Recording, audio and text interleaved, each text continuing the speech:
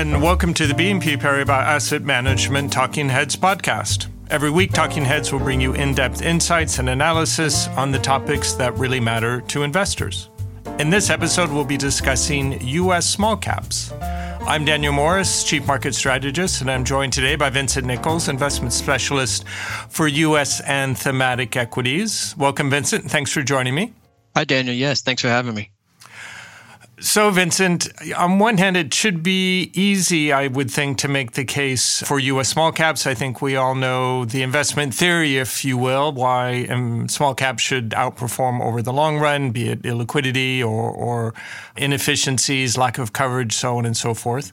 Except, as I think we both know, sometimes reality doesn't always match up to the theory that we get taught in schools. Now, that said, if we look this year, how small caps have been doing, I guess it depends partly on what you're comparing them to. We're, I think, aware that for the large cap indices, S&P 500, say, that even though you've had positive returns this year, that's been dependent on a relatively few number of stocks. And the broad index or an equal weighted index actually hasn't done all that great. And at least compared to that type of benchmark, small caps have held up better. Now we think about what's been the market environment this year, certainly better than expected growth for the first part of the year, but over the last couple months, clearly it's been interest rates that have been the tail that's wagging the equity dog, if you will. So if we look at the rest of this year, how we think things might go in 2024, what type of catalysts are you looking for to give us some more small cap outperformance? Yeah, and small caps we have learned in school, should tend to outperform over the long term for the reasons you stated. We actually haven't seen that for many years. So I think some investors may be becoming skeptical to that argument. We are not. And I think what would really help propel small caps in the near term is actually something that we saw last year that just hasn't materialized yet in 2023. And what happened last year was, as everyone knows, a major market sell-off. So we saw the Russell 2000 down about 20%, a little bit more for the calendar year. And here we are, pretty much flat to down a little bit year to date. And as you mentioned, it's not just small caps, it's been mid caps, it's even been large caps when you look at them on an equal weighted basis. So despite what looks like a nice market recovery this year, it's only really been concentrated in a few stocks. Going back all the way to the inception of the Russell 2000 index, a common benchmark for small caps, which was incepted in 1984, there's been 4 instances of about 20% drawdowns or more, one being last year, but also in 1990, 2002, and 2008. In each of these occurrences, we saw a multi-year recovery period from 3 to 5 years of anywhere between 20% annualized return to 27% annualized return in those recovery periods after those big drawdown events. And so generally speaking, that's a big driver of what may lead to a strong recovery for small caps. We haven't seen it year to date. Some of the reason for that perhaps might be what we're seeing in terms of the economy. In each of those previous 3 major drawdowns, that was coincided with a recession. And we haven't seen that recession yet this year. And a lot of people were predicting it at the beginning of this year, but we didn't see it last year. We didn't see it this year. A lot of those predictions are being kicked down the road a bit to 2024, but we'll see if that plays out. Well, you're right. That is going to be a key determinant how really all assets are going to perform next year, whether that recession comes through or not. I think the bullish case, if you will, and for what it's worth, it's the view of our own macroeconomic research team, is that you actually don't get a recession, that we do get this fabled soft landing. We get inflation moving back down towards the Fed's 2% target, but that happens with slower growth. That's got to be inevitable at this point, given what's happened with interest rates. But you don't necessarily have to have a recession for that to occur. And I think that environment isn't necessarily so terrible for equities and not necessarily so terrible, I would think, for small cap equities. That said, we've had good growth this year. As you pointed out, we didn't get the recession that a lot of people feared, or at least not yet. What then, Vincent, do you think might drive a recovery in the months and the quarters ahead? Well, we are starting to see, as you mentioned, an acceleration in economic growth, which has been the surprise to many. And just look at the economic surprise indices for indication of that. There is doubt that this is sustainable. I believe a lot of economists and investors believe that this monetary tightening cycle inevitably has to lead to a recession imminently. But meanwhile, what we are seeing in underlying economic activity, we're seeing an extremely robust labor market. So job openings, while trending towards normalization, they're still at an extraordinarily high level. And when you compare that with what we see in terms of workforce participation, and particularly the prime age workforce participation, so this is people below 55 years old, above 25 years old, that core of prime age workforce participation is at the highest rate in 20 years. So there's not enough prime age workers to fill all of these job openings. And what that's led to is persistently high wage growth.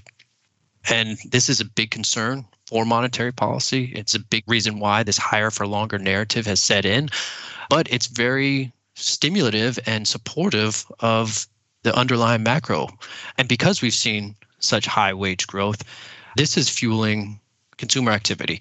With consumption trends continuing to be resilient, we've gone from inorganic government stimulus driving economic growth towards organic income growth fueling consumption trends. And that potential has been underappreciated by the market. A lot of people have just focused on the ending of stimulus being a major difficulty and an insurmountable one in the eyes of many. Accumulated savings, they have not been fully exhausted. A lot of people thought that was going to happen earlier than it has.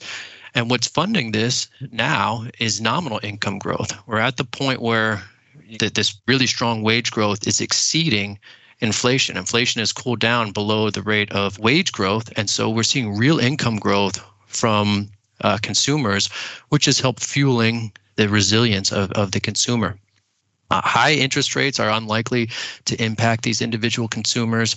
They're even a tailwind for the elder generation that has more investments in short-term savings and fixed income savings. And while you're not going to have as much consumer loans, it's more difficult to purchase a home. This is not a major headwind for the consumer. What's really going to potentially lead to a recession is going to be higher interest rates impeding corporate growth, and corporations are then going to be less inclined to pay their employees and hire more employees, and then that will eventually flow into the labor market. But that could really take some time to play out. And given where we are from the position of really strong labor activity, that could be longer than people are foreseeing. In addition, we're seeing a number of cycles that are bottoming currently and are underappreciated from those predicting a recession next year. For one, we're seeing inventory accumulation being unwound. During the pandemic, there's a massive demand driver. At the same time, we had issues with supply and the supply chains. As the supply chains freed up, that coincided with consumer demand cooling, and we saw this massive accumulation of inventories. But for the first time in a long time, new orders are rising while inventories are falling. So that cycle is starting to turn. IT spending is actually expected to accelerate next year and across all major categories. And looking at data from Gartner, they're expecting 8% growth in IT spending next year. And that's even for devices, which have been in decline for the last 2 years. And this is similar to what we were talking about with the inventory trends, where it was a very hot industry for a couple of years. And then as things cooled, we saw a big drawdown, and that's expected to inflect next year, going full cycle. Cost optimization and cloud adoption, that seems to be nearing an end. So the hyperscalers, the commentary we're hearing from those executives looks to be increasingly more bullish for a reacceleration in cloud adoption. And I think most importantly is the earnings cycle. So for the first time in several quarters, it's looking like we might see a resumption in earnings growth, and not just less bad than feared earnings, and potentially actually positive earnings growth. And earnings expectations have been steadily increasing for a number of quarters here now. Vincent, you mentioned investment in your response just a moment ago. I think one of the other positive surprises we've had this year has, broadly speaking, been the increase in business investment, which had been pretty lackluster in the previous quarters. Clearly, one big catalyst for that was the Inflation Reduction Act, which has had the intended effect of getting businesses to invest more, certainly in those areas where they get the tax benefits and other advantages. Could you talk a bit or elaborate a bit more on why you think for small caps we could see a particularly robust CapEx cycle? Yeah, I think legislation is definitely a big part of that, as you mentioned, Daniel, with the Inflation Reduction Act, the CHIPS and Science Act, Infrastructure Investment and Jobs Act. All of these pieces of legislation are allocating a massive amount of spending to infrastructure investment, to CapEx. And this is going to be a major stimulus for the next several years. And this is paired quite nicely with more than decades-long reduction or underinvestment in manufacturing capacity.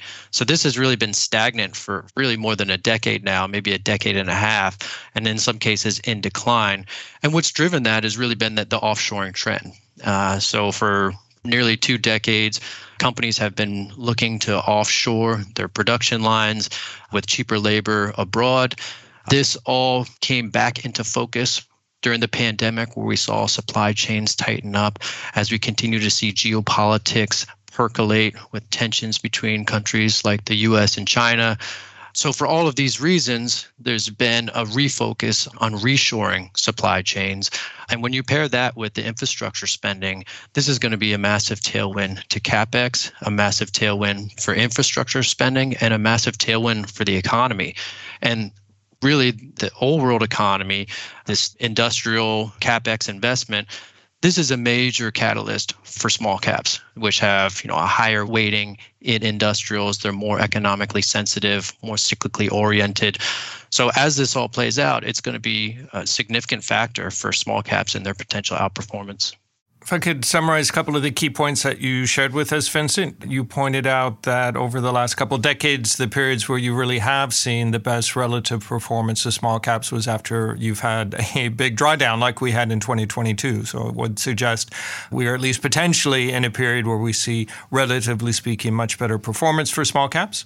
You acknowledge, however, of course, there still is always a risk of a recession, most likely as a function of the high interest rates we're seeing. So it is kind of a question of how high rates stay for how long. Nonetheless, you are looking for an acceleration of earnings growth as opposed to just a slower trend of declines that we had seen. And one of the key reasons for that is a consequence of an increase in business investment, partly a result of the Inflation Reduction Act. And it's certainly very important to point out that not only was the intent of this legislation to increase investment, but it was to increase investment in the U.S. And so small caps, you would imagine, should disproportionately benefit from that. Well, Vincent, thank you very much for joining me. Yes, Daniel, thank you very much for having me. That's it for this week's episode of Talking Heads. If you would like more information, please reach out to your BNP Paribas Asset Management contact or check out Viewpoint, our website for investment insights at viewpoint.bnpparibas-am.com. We recommend subscribing to Talking Heads on your favorite podcast channel. You'll receive your podcast episodes every Monday afternoon. If you like Talking Heads, leave us a positive review and a nice rating. You've been listening to the BNP Paribas Asset Management Talking Heads podcast with me, Daniel Morris, and Vincent Nichols. Please do join me next week. Until then, take care. This presentation includes a discussion on current market events and is not intended as investment advice or an offer of products or services by BNP Paribas Asset Management. Please keep in mind that the information and analysis in this presentation is only current as of the publication date.